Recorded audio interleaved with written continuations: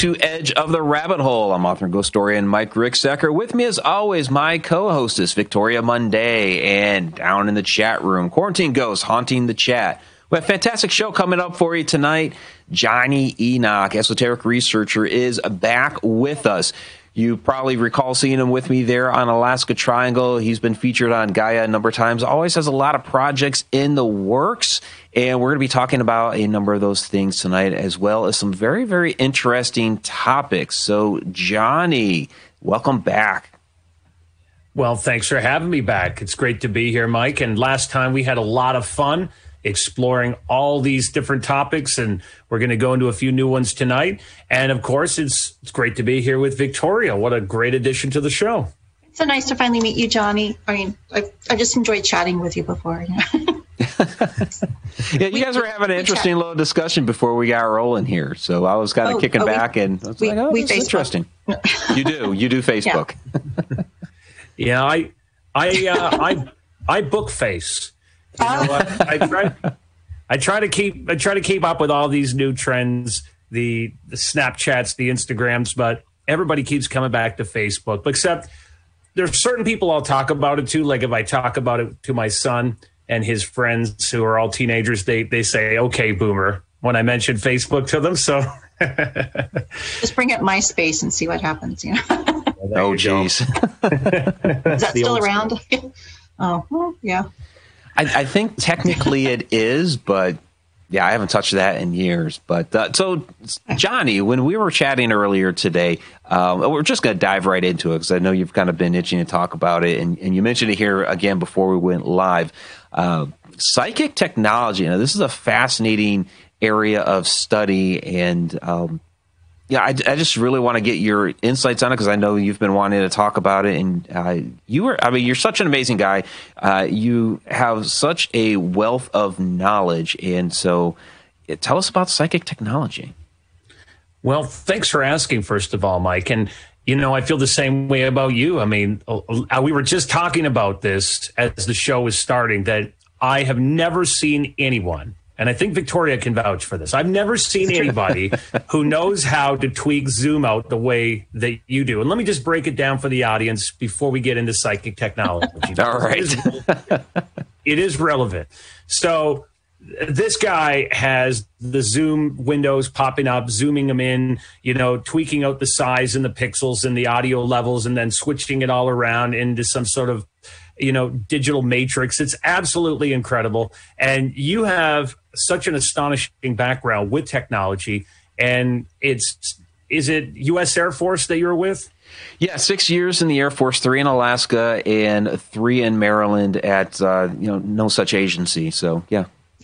Well, okay, so that's relevant to what we're about to talk about today. Exactly, Victoria. It's actually incredible. It is, exactly. She has a monolith behind her, and I mean, that's amazing. That's relevant today, too. You know, that we see that all around. That's very impressive, by the way, even if it is made with Reynolds wrap. But well, let me get my foil hat on first. Right. But, you know, here's the thing, is that in my conversations that I've had with military scientists and people who are in the know, because, you know, I have most certainly this love and this pursuit of forbidden knowledge. And so, you know, looking at these subjects, there is a very real side to these psychic abilities and the reality that we're all living in, this universe that we're all living in, which, by the way, you know, every second we're witnessing the birth and death of universes. Every second you're impregnating reality with your thoughts. Okay. So when we look all around us, what we're seeing is this is like the phoenix that rises from the ashes. It's constantly rebirthing itself. You're witnessing this constant flow of this birth and death of universes, like the dance of Shiva the destroyer. Things are constantly being recreated and reborn every single second. And again, Mike, I know I'm repeating myself because you and I talked about this the other day. We were just going through this about how when we see reality unfolding, that it's just like the mother octopus who gives up her body for her young octopi to feed off of her. Well, that's because our reality is nonlinear. The only thing that's linear about it is that our minds give this illusion that everything is happening in a straight line. But it's all an illusion that's created that we're constantly living by. So when we see this happening, we might ask ourselves, is it possible that we can step back and forth in time? Okay. Not all of us have a flux capacitor that, is in the back of a DeLorean that we can head back in time. But is it possible that we could head somewhere out in the universe and, let's say, capture the time, let's say, when Henry VIII was, beheading his wives? Or can we go back and look at the times of Napoleon? Well, you might say that perhaps we've stumbled upon that before. In my conversations with some folks that have been involved in these projects, they told me that some 30 years ago, they were present over in Jakarta of Indonesia. And I'm relating this story to you and your audience now because you yourself, being someone who's been involved in the U.S. Air Force, you've been involved in the technological and scientific areas of this, and you've probably seen a great deal of things yourself. But when these folks were there, what they said is they were experimenting with a type of lighting with these cameras. They were using ASI technology, and they were using between 100 million to 300 million when you go into the light frequency spectrum of using something called a lightning bolt condensed ballistic flash. Okay. And so when they were doing this, it was very similar to what we heard in the Philadelphia experiment. They were able to use this photography to capture these time periods that were far older, far more ancient, that the folks that were showing up on the camera, because of this lightning bolt condensed ballistic flash, these were not from that time period. They did not look like the same people. And they realized that based on how much of these millions of watts were going through there in the ASI technology, that if this was adjusted, there was almost like you could peel back the layers of time like an onion. And I find that very fascinating that we would potentially have classified technologies that could look at these areas. Now, Mike, I would say, if we can do that technologically, could this be how psychics, such as the ones that you travel with quite frequently in your investigations, could it be that, we naturally have the ability to do that ourselves? Yeah, it's a very interesting question, Johnny, because I've talked to a number of people that have experienced what we would call a time slip, where they witnessed somebody from another era, and that person looks back at them as almost as if they are what we would call a ghost. So you have one person basically looking back into the past, and that other person, the image that they're seeing, is actually looking into the future. And what you basically just described was a technological way to make that happen, which is absolutely fascinating. Absolutely. So here's the thing. Here's the takeaway also. It takes very little energy to change the vibration of the atoms in your body. And just to give you an example of this, this is called harmonics. But harmonics, they can be dangerous. Okay. So we know if we change the atoms in your body, and so they're not relative to the ground below you, hence relativity, that you'll actually sink through the floor. You'll be under the ground somewhere. Okay.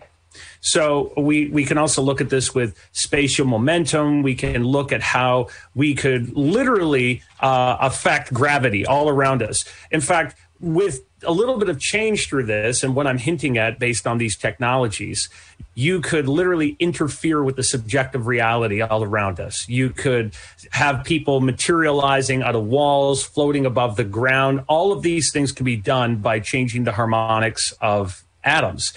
And so with that, we got to look at the fact that everyone is already wired for these psychic abilities, and everybody already has these abilities. But you might say we have something called the gatekeeper, and this gatekeeper that is basically a filter. It's filtering out reality as it comes to us. This is sort of what keeps us sane. But if more is coming through, let's say if you've ever met a very clairvoyant person, Victoria, are you very clairvoyant? Are you very psychic? Just me. Just a little bit. Just a bit. I've noticed that. I've noticed that Mike likes to pick very psychic people to be his co-hosts. So let's start with V. No. Just a little bit, yeah. Just a little bit. No, so absolutely. As soon as the gatekeeper starts to flood in with more information, it starts to change the personality. It changes the ego of the person. And it's sort of like a sphinxter, like an esophageal sphinxter that's, allowing things to come in and out of it. And I think the more you get recognition, like let's say you go to do remote viewing or whatever it is, the more that door feels more comfortable opening up. Would you find that if you've been remote viewing something or psychically looking at it? Yeah, a lot of times, I was telling Mike the other day that sometimes I see things and it's like you hold up a negative and you hold up a second negative and you're looking through it. And a lot of times that's when I'm just not thinking of anything and my mind's just kind of drifting and floating. So I don't know if that's relaxing the harmonics or changing the vibrations, but yeah, I totally agree with you. It's just all about your perception. I totally agree with you.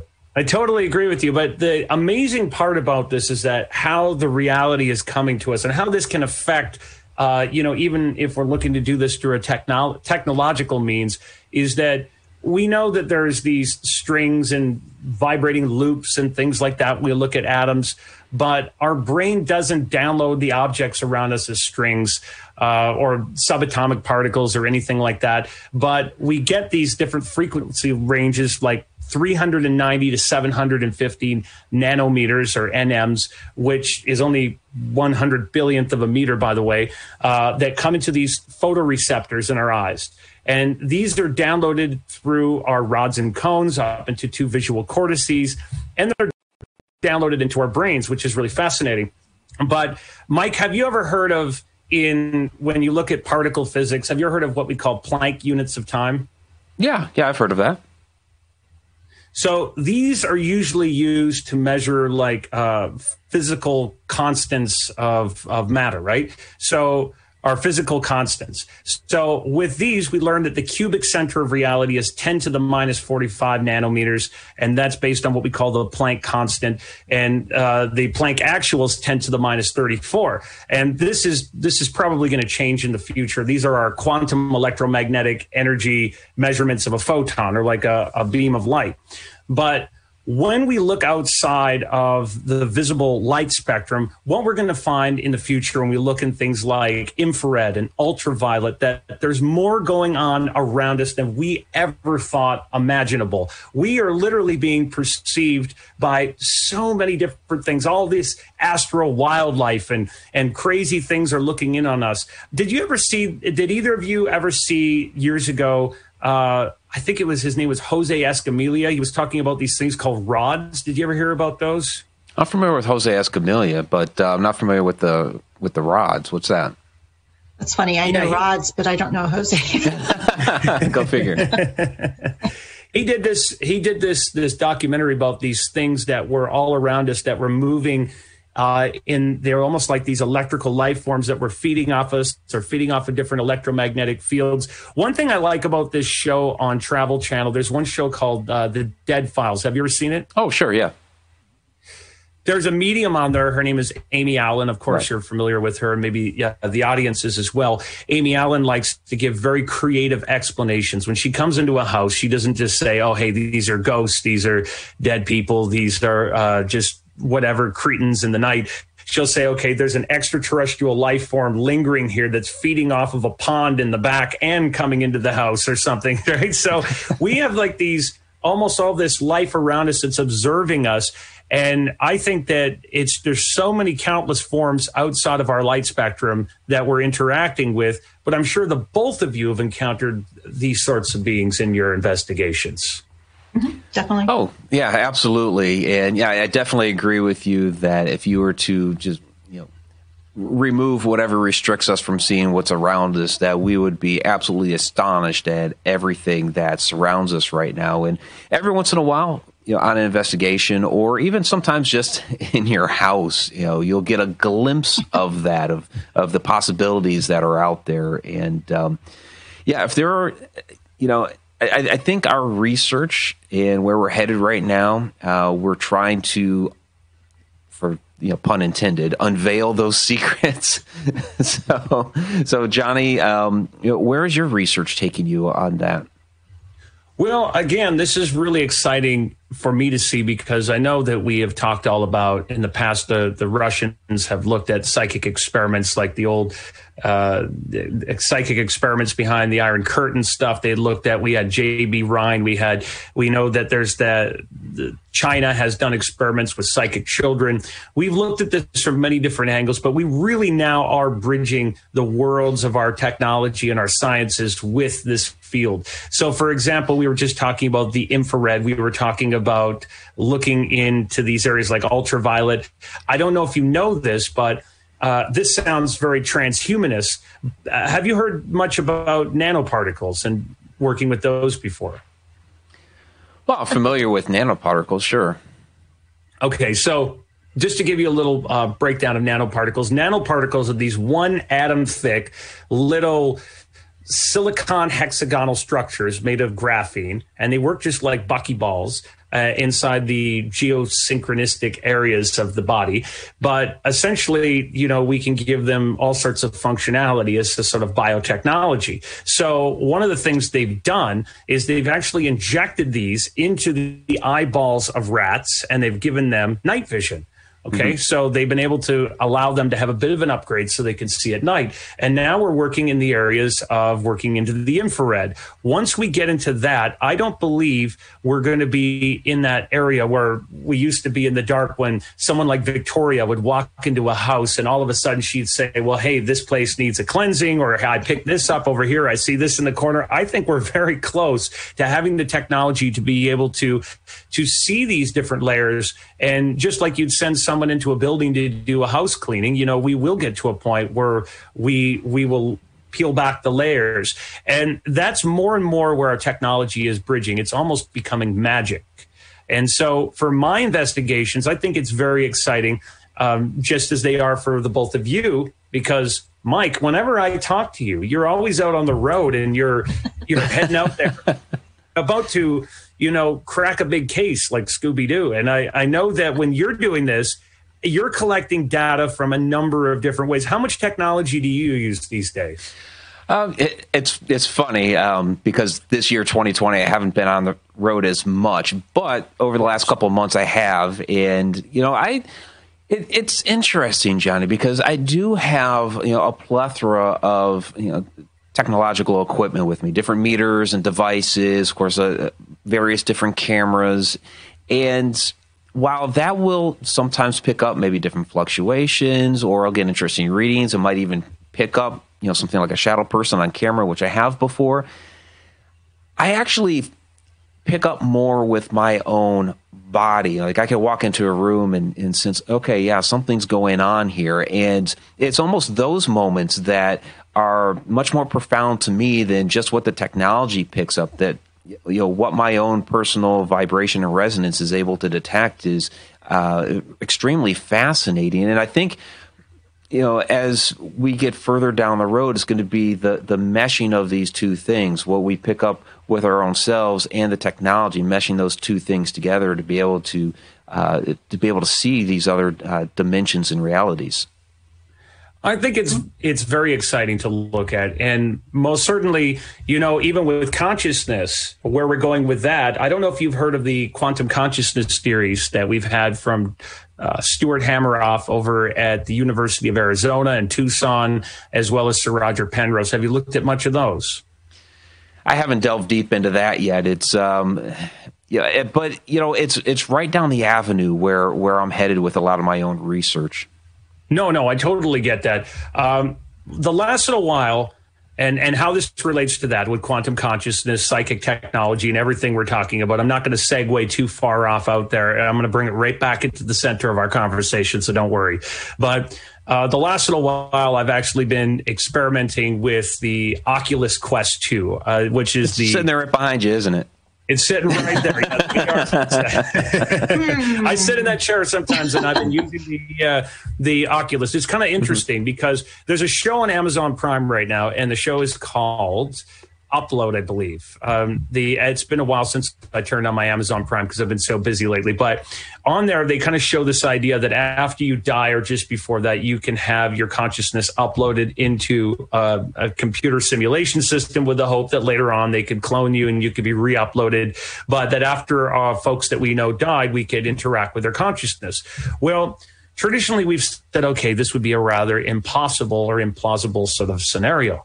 However, what we're told now in these quantum consciousness theories is that your consciousness, it is held together through something known as quantum cohesion, which is kind of like colloquially what we've said for years in physics is quantum entanglement or a superpositioning, that you could be basically located at these two places at once. So your consciousness sits in here like a vehicle, and your brain has these things called microtubules, which is sort of like this way for you to utilize these things like a supercomputer as a computational device. So essentially, your consciousness has its own vibration, its own signal, its own frequency. You have your own IP address to give it a Mike Ricksecker technical IT firm on the network. So we all do. And this is how our quantum internet is going to work very soon.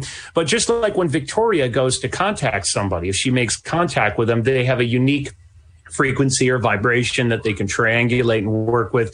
The same is true for a friend of mine that I work with, Patricia Mona, who does a lot of this sort of psychic work. So this is how people are located. But the interesting thing is that people are always arguing on the internet and in books, are we living in a simulation? Are we uploaded? Do we have that? Well, our spiritual teachings have always kind of told us that there's this temporal reality that we're all living in. And most certainly, you're proving that all the time on these investigations, that consciousness is sometimes lingering around, right? Yeah, absolutely. I have a whole chapter in the Shadow Person book on the simulated universe and those possibilities. And you're right. It's something that our religions have talked about for years, that we're here temporarily and we go on to somewhere else. We're down here, whether it's being tested or what have you. So even from a spiritual aspect, we've always had this idea of a simulated universe. Personally, I don't necessarily believe that it's a computer simulation. I think it's something much more advanced. It's either, organic, biological, molecular, something on that level, far surpassing what we think of as computer technology. What do you think of that? Oh, yeah, absolutely. I mean, we are the greatest supercomputers ourselves. I mean, the way that these bodies operate are absolutely incredible. I mean, you have 100 trillion cells in your body, 100 trillion atoms in a cell, and 100 trillion cells in an atom. Atoms are made of mostly blank spaces. We could fit that area, almost 8 billion people in the world, on the end of our pinky finger, just to give you a little bit of spatial recognition there, how infinitesimally small all of this is and how connected we all are.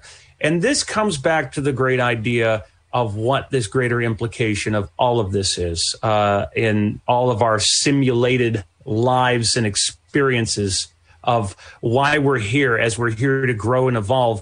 I mean, we really got to ask ourselves, who is the whole? Who is this, egocentric, sovereign self, this self that we're a part of when we look at each other, that we're all connected. I am you, Mike. I am you, Victoria. We're all connected, and everyone watching this on the greater implication. And that brings it back again and again to the greater lessons we learn from our religions and our spiritual teachings. So I think it's a wonderful simulation, whatever it is. And sometimes, like the year 2020, it's one hell of a simulation. I'll tell you that. Just a little bit. Yeah, it's been pretty crazy. So. Yes. Victoria, go ahead. I've been kind of monopolizing the questions. My brain's been working. I'm enjoying listening to Jonny. No. Go on. All right. I'm learning. It's always fascinating listening to Jonny. Yeah, Jonny is absolutely amazing. So I admit, I went back and listened to his old shows. And was like, oh yeah. So I binge watched his channel, Metaphysical Source, which you guys better subscribe to that after this show. You guys are too nice. After the after one. No, it's you're too kind. We love you, Jonny. I learned from watching the Edge of the Rabbit Hole. By the way, I found out I have Edge of the Rabbit Hole on Spotify. Get it on there, get it on YouTube, get it everywhere. It's everywhere. It is everywhere. We do have some questions from the chat, so we'll get to a couple of these here. From Kat Gash, do you think the Philadelphia Project was an experiment in time slip or teleportation? Whether it was accidental or an intentional experiment, I most certainly do think we saw that, as well as, we've heard of other things from Preston Nichols and who worked with Preston Nichols again? Was it Peter Moon? That's it. And that did that work when they uncovered everything at the Montauk Project, but most certainly, absolutely. Okay. This is Wouldn't from... that almost be the same thing? I'm sorry. Would that almost be the same thing, a time slip and a teleportation? Yeah, well, here's the interesting thing. When we get into that, and I won't segue too much because I know we have other questions. I mean, we can look at an Einstein-Rosen bridge, or we can see these ideas of what Einstein called the spooky effect at a distance, the guy behind me. And so right.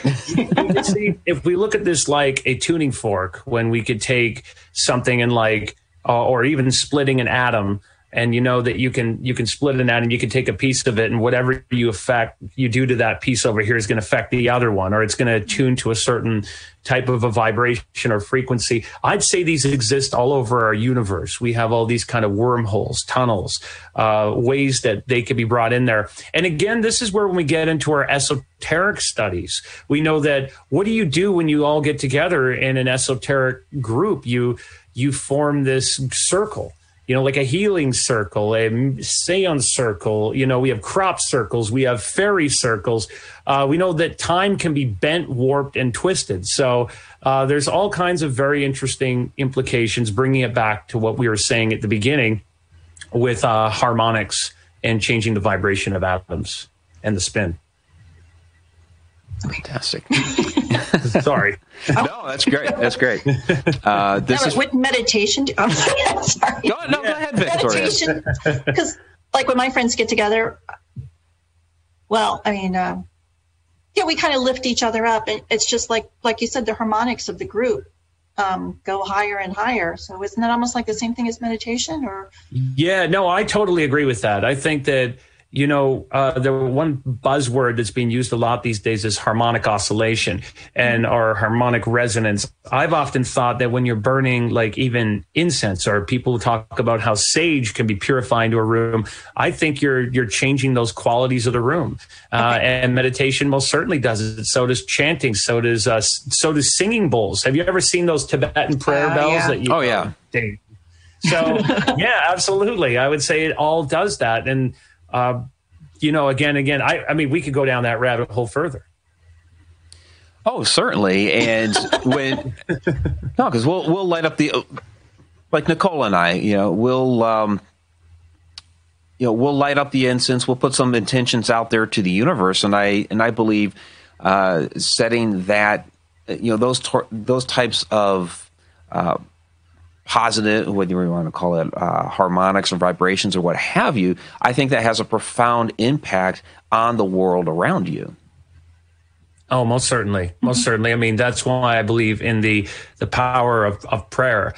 No doubt that, we go back into a doctor. There's a Catholic doctor named Dr. Boguslaw, and he did these very famous studies on groups that when they were praying, that he was able to measure, sort of like what you do with those, I'm assuming it's like probably a K2 meter and electromagnetic frequencies, right, and looking at these fields of this exchange of energy and people that were gathering up praying, and also empirically studying the recovery time of people in hospitals and how fast they got better with prayer versus without it.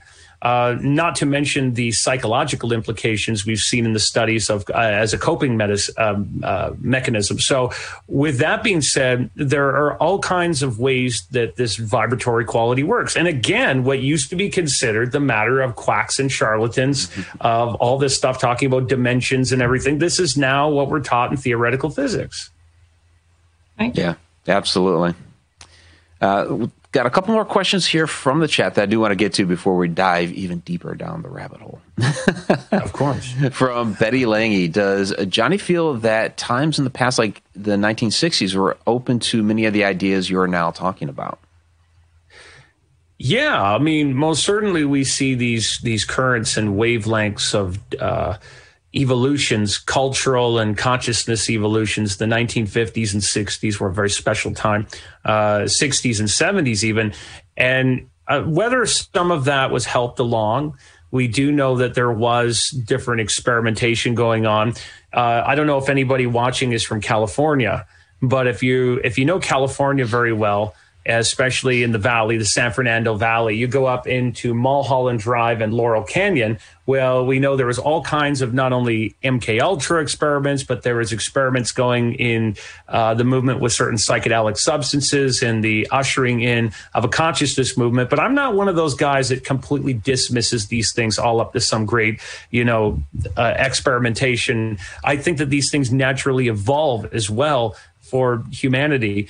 And it was time for us to move forward. But the 60s was an important time. But also, I would say, look at the Renaissance period. The Renaissance period that we had brought forth all kinds of great thinkers and inventors and religious, mathematical types of inventions too, right? Oh, absolutely. I think every generation seems to have, their people that come forth, and it seems to always have its own identity given that generation. You mentioned the Renaissance, and you look at the 1960s, like Betty was saying, and even today, it has its own almost flavor, for lack of a better term. Yeah, I mean, sorry, go on, Victoria. Oh, well, I'm throwing astrology in there now. If you think about it, because that's what I do. The 60s, that's when the age of Aquarius was actually starting.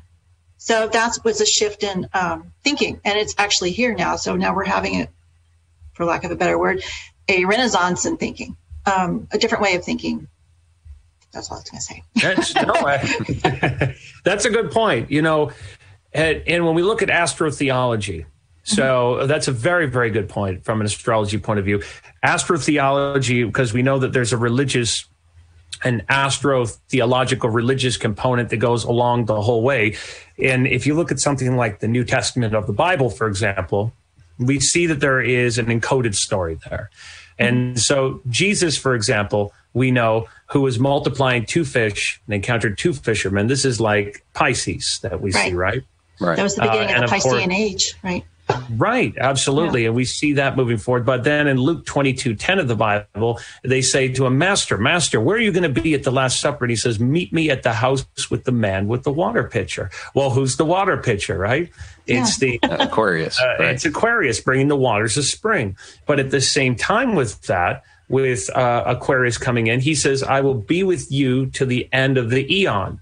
Well, some people think that's the end of the world. It just means to the end of an age.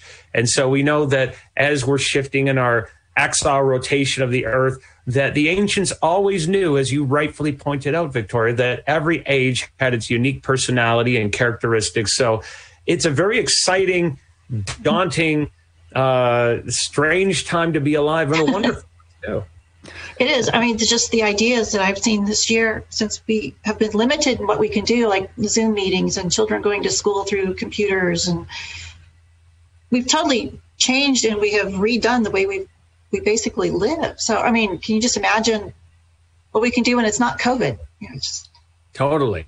Okay. Nerd. No, okay. Totally. No. You pointed it out. I mean, this is all part of our evolution. We are here to grow and evolve. And no matter what happens to us in our lives and whatever direction, we chose to be here at this time. And it's a very important step. I mean, these are very exciting times. And even, bringing it back over to what Mike was talking about also with this Alaska Triangle. Mm-hmm. I mean, of all the times on Earth that, that people have been around, people haven't been open to talking about these things at the level we are today, of looking into them, delving into them.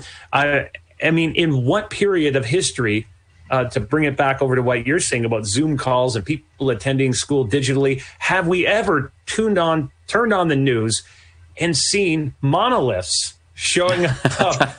It's what behind Victoria. It was at Whataburger. I think the monolith, though, my opinion on the monolith, I think it's probably an engineering prank, but I personally think yours is the best one I've seen. Oh, thank you. Yeah, we're actually going to be talking about the monoliths on the show following this on Beyond the Shadows. And yeah, I do believe it's a engineering prank. And there have been a couple of guys that came forward and said, we're artists, and we put one of them. It was one of them in California that they actually put together. But to me, it's fascinating the way that the world is now. I mean, we've always been connected, but we're technologically connected on a much different level than in the past. And just news traveling like that virally over the internet, and all of a sudden, all these people from around the globe start clamoring onto the same idea. And 2020 has been such a crazy year. I think this is something to kind of lighten the atmosphere and for all of us to kind of grab onto and push forward into 2021. Yeah, it's totally connected us all. I mean, it was in California one day, Romania the next day, and then it was in downtown Houston and Duluth at the same time. Time slip. It's time slipping away. Most certainly, okay. That's it is. It's everywhere. It's bilocated. But I agree with you. It's a very interesting time we're living in, and people haven't even begun to see anything yet. Over this decade, you will see some of the strangest things that you ever thought imaginable. The way the world would change, the way that we change, the way that our technology will be used. It's going to be almost to the point of where technology literally becomes magic. The ability to back up your cells in your body, to clone body parts at the same time, parts of our consciousness, merging in ways where, we're going to question things with privacy. We're going to question who we are, where we come from, and this greater purpose of things. But at the end of the day, I think that's where our philosophies, our spirituality for folks that are religious folks, that's where these things can become a protector of you, and they can help you understand and integrate them better. Okay, I have a question, because I know how much you love Disney. Okay. Do you think good. If Walt was alive now, do you think he would back himself up? I mean, because you've always heard the stories about his head being frozen somewhere. Do you think he would be one of those that would? Well, first of all, biological, yeah. I tend to think he probably would. I'll tell you why. Because, first of all, I do love Walt. So thank you so much for the question. I do love Walt Disney. I think he was such a brilliant mind and man. And not only was he fascinated by the Rosicrucian mysteries, he was a young member of D. Malays. He had a great salute to the mysterious aspects of things out there. And in fact, when you look at even his ideas that he had that were never developed, like if you've been to Disneyland and you see the submarine area, that was an area he was building for Atlantis. And there are the remnants of giant blocks and things down there, or his own monoliths he left in there. So, but even when you look at the concepts of, let's say, Tomorrowland, or you look at the concepts of as you and I have discussed, as we were all discussing before the show, that when Disneyland was built, he contracted out the guys from SRI, the Stanford Research Institute. Now, these are the guys later on with Dr. Hal Puthoff, Uri Geller, Ingo Swann, Pat Price, all of them. These are your greatest remote viewers and psychics in these programs. So Walt worked with SRI to build Disneyland on the 33rd parallel, put the castle in the center of the where the energy was coming, put the carousel behind it to spin out the energy like a Tesla coil.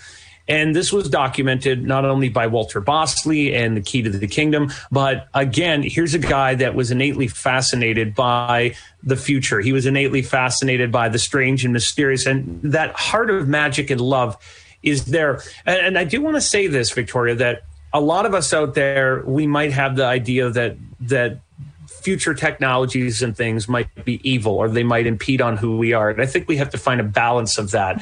When you had a beautiful heart like Walt Disney, you can only look into these things with a childlike curiosity and love, right? Oh, exactly. I'm just really looking forward. I mean, I know a lot of people see doom and gloom and 2020 and the plague and all this, but I only see optimism. Yeah, no, I hear what you're saying. I hear what you're saying, and it is difficult out there right now. We're going through some really alarming and big changes, and there's a number of things that we see coming into play. It is a strange time, and it will get stranger over this decade. There are going to be very strange things that you will witness. Not only I believe that we're going to have a strange aspect in learning more about our extraterrestrial friends, but we are going to see things change on the Earth starting next year within our weather patterns of very, very, very strange weather that's going to keep building up. And for that, even our ability to reach out to the stars, but the more that we reach out, we might find the further that we're going to go within. And that's where a lot of this stuff that so far we've classified as the esoteric, as the metaphysical, as the strange, as the paranormal, as the edge of the rabbit hole is just going to keep taking us further and further and deeper down it. I think that's wonderful. I mean, right? Yeah, absolutely. How can it not be? I mean, I've always had conversations like this with my friends, and they're always like, it hurts. It's just way over their heads. Usually, yeah. They're like, "What? What are you talking about?" It's like, "Oh my God, let me tell you." So anyway. I love that. It's all right. Well, we have a few more questions coming from the chat. We want to try to get to a few of these. From Tammy Heitzman, Johnny, have you heard of the electron multiplying camera? The electron multiplying camera. Enlighten us. Can they give us a further explanation? Because, I mean, we can do lots of things with electrons, but how we multiply them? Yeah. So, Tammy, if you could. Are they talking about like Kirlian photography, like basically like a type of aura camera, where you can see in the different light ranges? Well, let's go down that road. So, aura cameras. Yeah. I mean, like traditionally, we know that the experiments that you saw with Seaman Kirlian and all that, when we came up with the aura camera, that you could take like the limbs off a leaf and then they put a certain amount of energy through it, and you could see that there was still, the parts of the leaf were still intact. That we do have these energy fields around us. Have you guys ever seen an aura before? Yeah. I actually did. Oh, you mean like actually see people? Yeah, physical auras. Yeah, and my daughter and I actually did aura photographs from the year she was turned 1 through 6. And it was really interesting to see how the colors would change. And when she started speaking, she started getting a white ball right in her, like her throat chakra, where she's actually using this. And eventually our auras meshed together and we were just purple. I love that. So I love that. So every year she would get a little bit older. Have you? Well, here's the thing. I mean, a lot of people out there work with energy. They've done Tai Chi or they've done Reiki, the Mikao Usui system. Like when I can tell you do Reiki. And I'm doing Reiki now. Yeah, exactly. And so what everyone watching at home, I'm sure you've all done this where you've rubbed your hands together, then you move them together. And so they're, a couple inches away and you move them back and forth. And you make a little energy ball. Yeah. Yeah, you can feel the energy that's there. You've stood behind someone's back and kind of put your hand out. You've kind of pushed them back and forth without touching them. We're all sort of sensitive to that. And we have an entire syntax in our language of these things. Like, how many of us say, I was feeling blue. I was sad. I was red with anger, or she was green with envy. A lot of the times we dress in the colors of how we feel.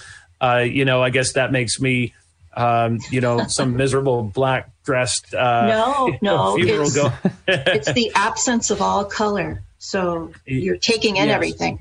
Yeah, exactly. And so you're exactly right, Victoria. But no, all joking aside, the colors that we see around us a lot of the time, they are connected to that. We're always seeing auras, whether we like to know it or not. So one thing you can do if you're going to get your aura picture taken, you can kind of do an experiment that you can go look at your aura first. And it's very, very easy to see physical auras. So one way that everybody watching this at home on the other side of this screen or listening Here's to some homework Spotify for you. and iTunes, right? That's it. What you got to do is you got to jog the rods and cones in your eyes. Okay, so one way to do this is that you can go into a mirror or you can stand in front of someone at home and you can just look at your nose or their nose as a focal point. And so what you want to do is about three, as a pattern of three, you kind of want to look over where the nose is and you want to unfocus your eyes. Unfocus them so they go blurry for about, 10, 15 seconds and then refocus them. Do this about 3 times.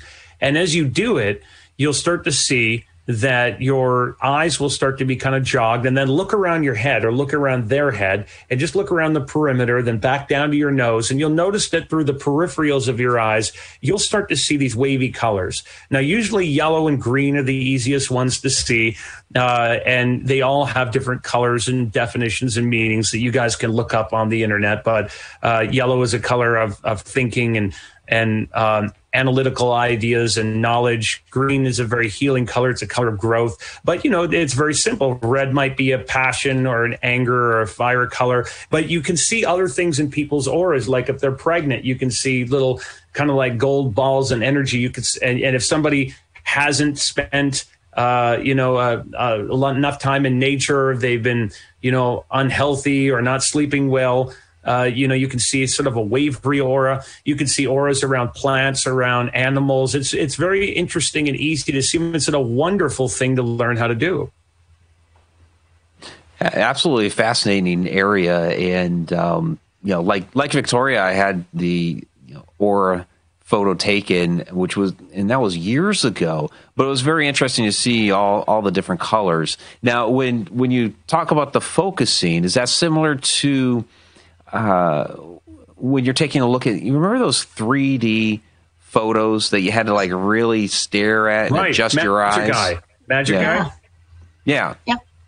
Totally. Yeah, no, it's like that. But just unfocus your eyes. Try holding that for a bit and then refocus. So you just want to jog the rods and cones in your eyes. You can do different eye charts and exercises, but sometimes you may accidentally see this, when you're out. And I feel like I'm preaching to the choir a bit with Victoria as I look over there. I know she's already doing this on a daily basis, but with this, Mike, have you ever had it so you're walking down the street and it's a nice day, it's a nice, beautiful summer day, and you can see the outline, like this hazy outline amongst the trees, on the tree outline? Sure. Or you've ever been at school or you've been at a church or somewhere and you can see the outline, like there's this whitish kind of energetic outline outside of someone standing at a background, maybe because they've half put you to sleep with some boring pontificating that they're doing up there, and you're relaxed. Your eyes are relaxed. The lighting is just right. Well, this aspect is always coming up, and I really think it's a great thing. And auras, aura cameras are a great example of a sort of a psychic technology. There you go.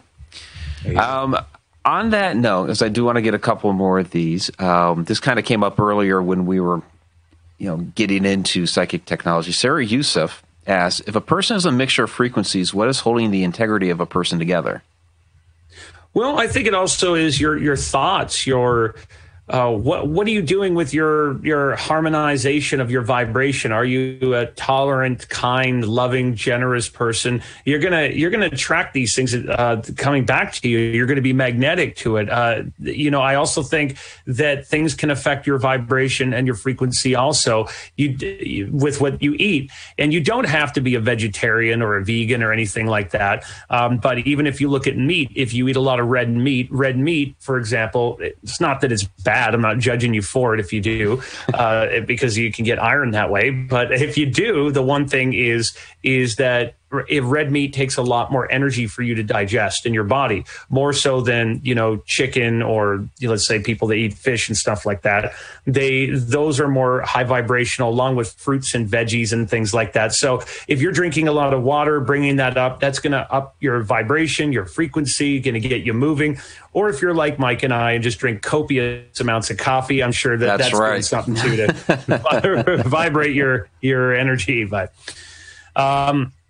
anyways, with that, I would say that your thoughts are probably the greatest thing that's harmonizing your frequency. What do you guys think? Definitely. I think so. Because jokingly, I always say I'm like Snow White, hi, hi, and I go out the door. I'm little. I live in Disney. What can I say? Little wild animals, because I'm out here in the woods. They come up. Don't get me started on cats. They're not my cats, Mike. But cats are always. They're not your cats, right? Oh my gosh. No, that's interesting that you mentioned that, Victoria, because we always end up with a plethora of birds out here. All kinds of squirrels will come up. We actually had in the tree line, we'll get deer, but we actually had one come all the way up toward the bird feeders yesterday morning. So, the wildlife around here is amazing. We're in a neighborhood. Have you started naming them? Are you naming them yet? Because that's what. Well, we kind of try, but many of them look very similar. So it's like, is that one? So yeah. Now you're talking my language when you start talking squirrels. I mean, that's the one thing for me. Everywhere I go in the world, I have the squirrels come to me. And a few years back, I was outside of an office, and they just, whether they're a spirit animal, I always notice they put away lots of little things for later, and I do something similar, and then I forget where I put it, or I find it by accident, like the squirrels do. One of the things is that I'll be in England in Hyde Park or something, and they'll just come up to me and start sitting on me and coming through. And I think you magnetize yourself, or you harmonize yourself with that frequency. So it really is true. We hold on to these things and change it. So what a great question. Yeah. Absolutely. Yeah. We have the world's largest freestanding squirrel statue in Texas. Do you really? Wow. It's a must see if you come here. Now I know why Elon Musk moved there. Yeah, that's right. It's the squirrels. Actually, the squirrels are my totem animal, because they used to. Was it you, Mike? I was telling the other day. They used to knock on my door, like a man. Yeah, you mentioned that. Right. It's like, oh, nuts, please. Yes. Yeah. I'm like, oh, sorry.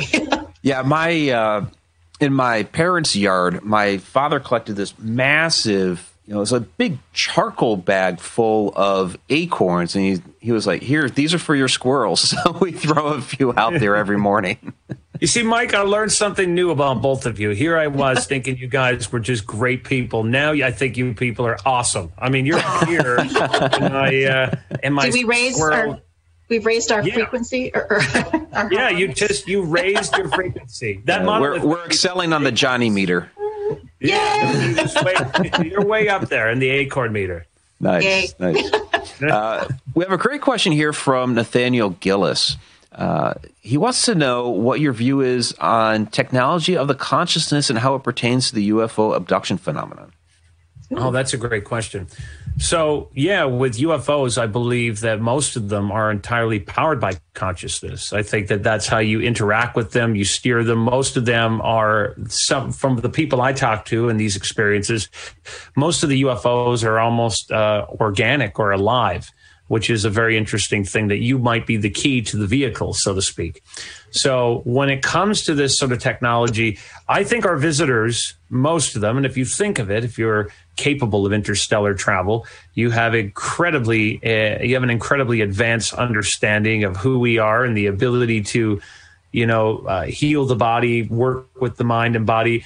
But everything that we've seen is connected to that. In fact, I don't believe, for the most part, in most of our sightings, experiencers, and visitations, that those are done by accident.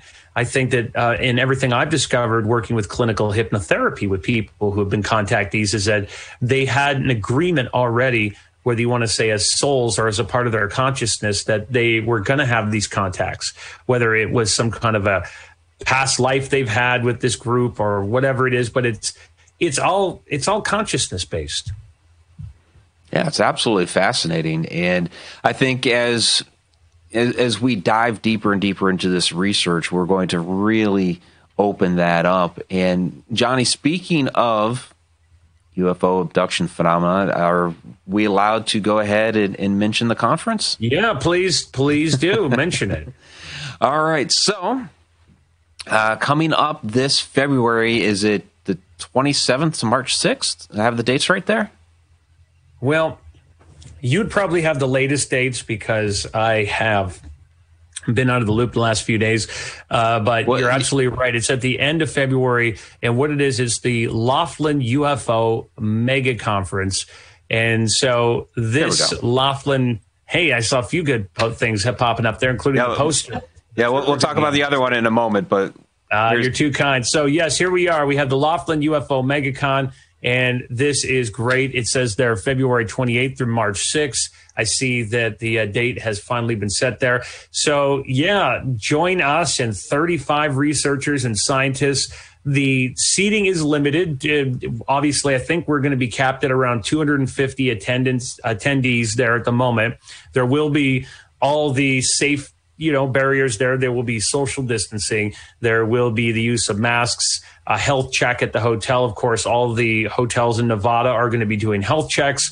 But with that, once you come there, it's going to be great. You're going to get to listen to live presentations. We're going to have outdoor star sightings at night for UFOs and going out for groups. There's always great banquets and fascinating presentations and people there. But most particularly, who I am most excited to see is Mike Ricksecker, who is going to be looking at the concept of, are shadow people extraterrestrials?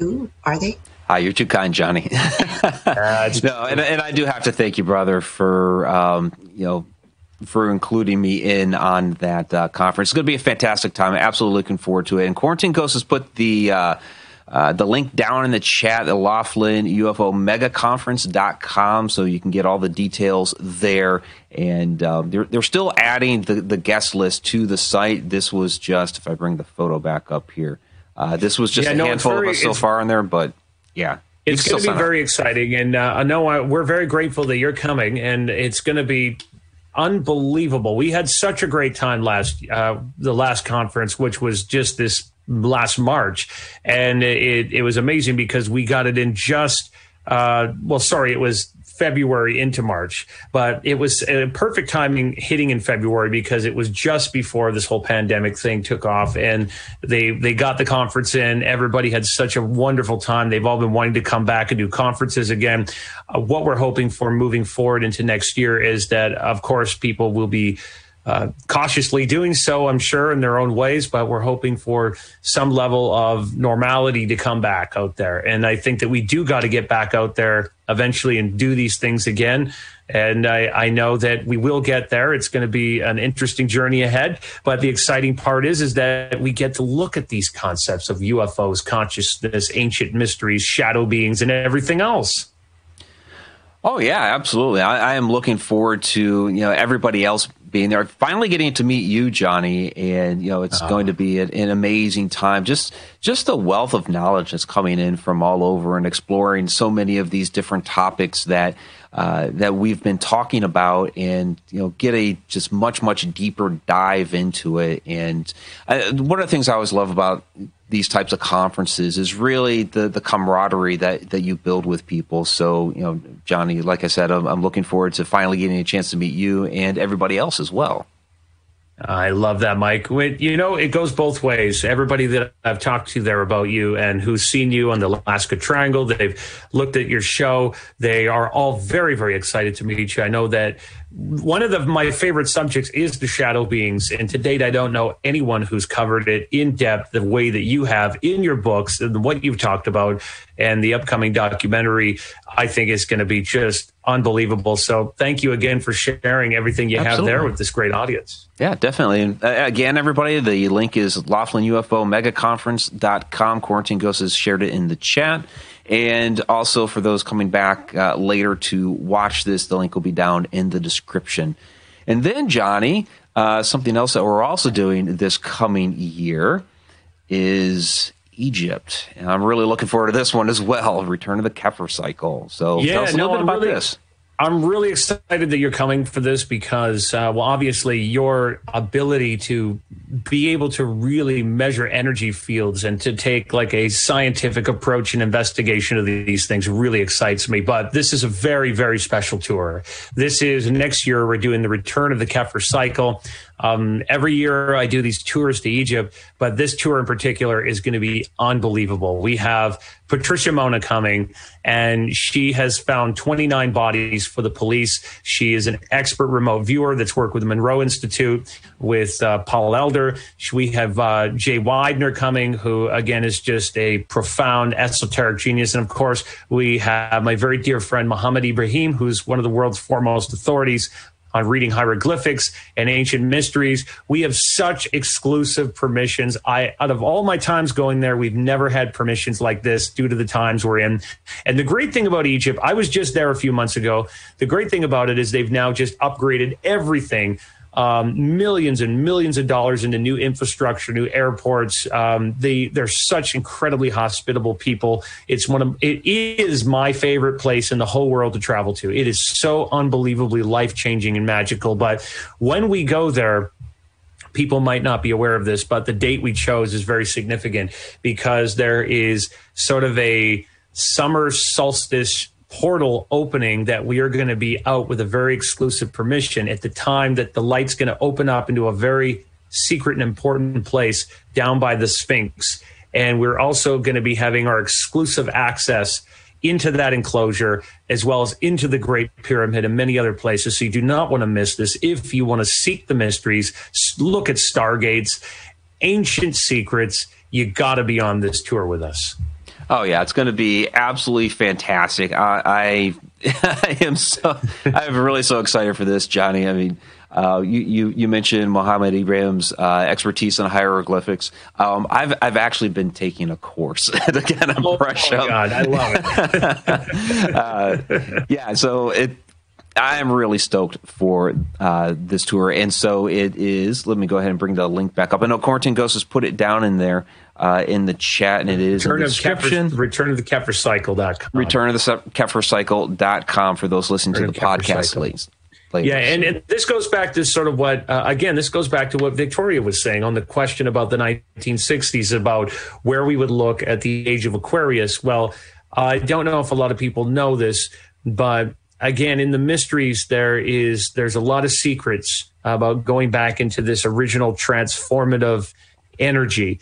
And one of the things we look at with the scarab beetle is that the scarab beetle is not only like a hermaphroditic sort of androgynous sort of idea or concept that it basically can mate with itself, that you can look at the mysteries, but it's perpetually self-regenerating, not only with the dung that we would traditionally say that it's rolling up a hill again and again and coming back down with, hence the idea of it being a dung beetle, but in itself has this idea that we would very much relate to the concept of the age of Aquarius. So this is the new time for transformation. There's an ancient prophecy about a cleansing to the ancient Egyptian mysteries, and we're now re-entering that period of the Kepler cycle. So that's why this is so significant. It's such a powerful time to be there. And the mystery schools know that too. There are other things I won't talk about right now, but that have been ceremonially put up for those with eyes to see around the world, such as a very ancient obelisk that's now been erected in Cairo, just like the other ones that have Masonic significance over in the areas of Westminster and London to New York, or to which is Cleopatra's Needle over there, and one in Paris as well, which all come from the same place, which is on, or Heliopolis. This is why you turn the lights on. It's a bit of a Masonic secret. They all came from there over this place, which again is even connected to the one in front of the Vatican. So these pillars or obelisks being put up are very, very significant for this time of shifting, transformation, and new energy on the planet. That is so amazing. And again, please come join us, everybody. It's going to be a great time. and I say that with Victoria sitting here, and following Egypt, we're going to Ireland. It's gonna 2021 is shaping up to be a great. Hey, we're going to Ireland also. If you guys are in Ireland, I'll see you guys there. When are you going? Yeah, we talked about that we're going to be there around the same time, July 1st through 9th. Oh, yeah. Stone Circle. Yeah, no, that's amazing. And if you guys happen to be there at the same time as we are, you have to say hello. We'll have to meet up, and we'll have to go meet the Keg of the Fairies. There you go. Absolutely.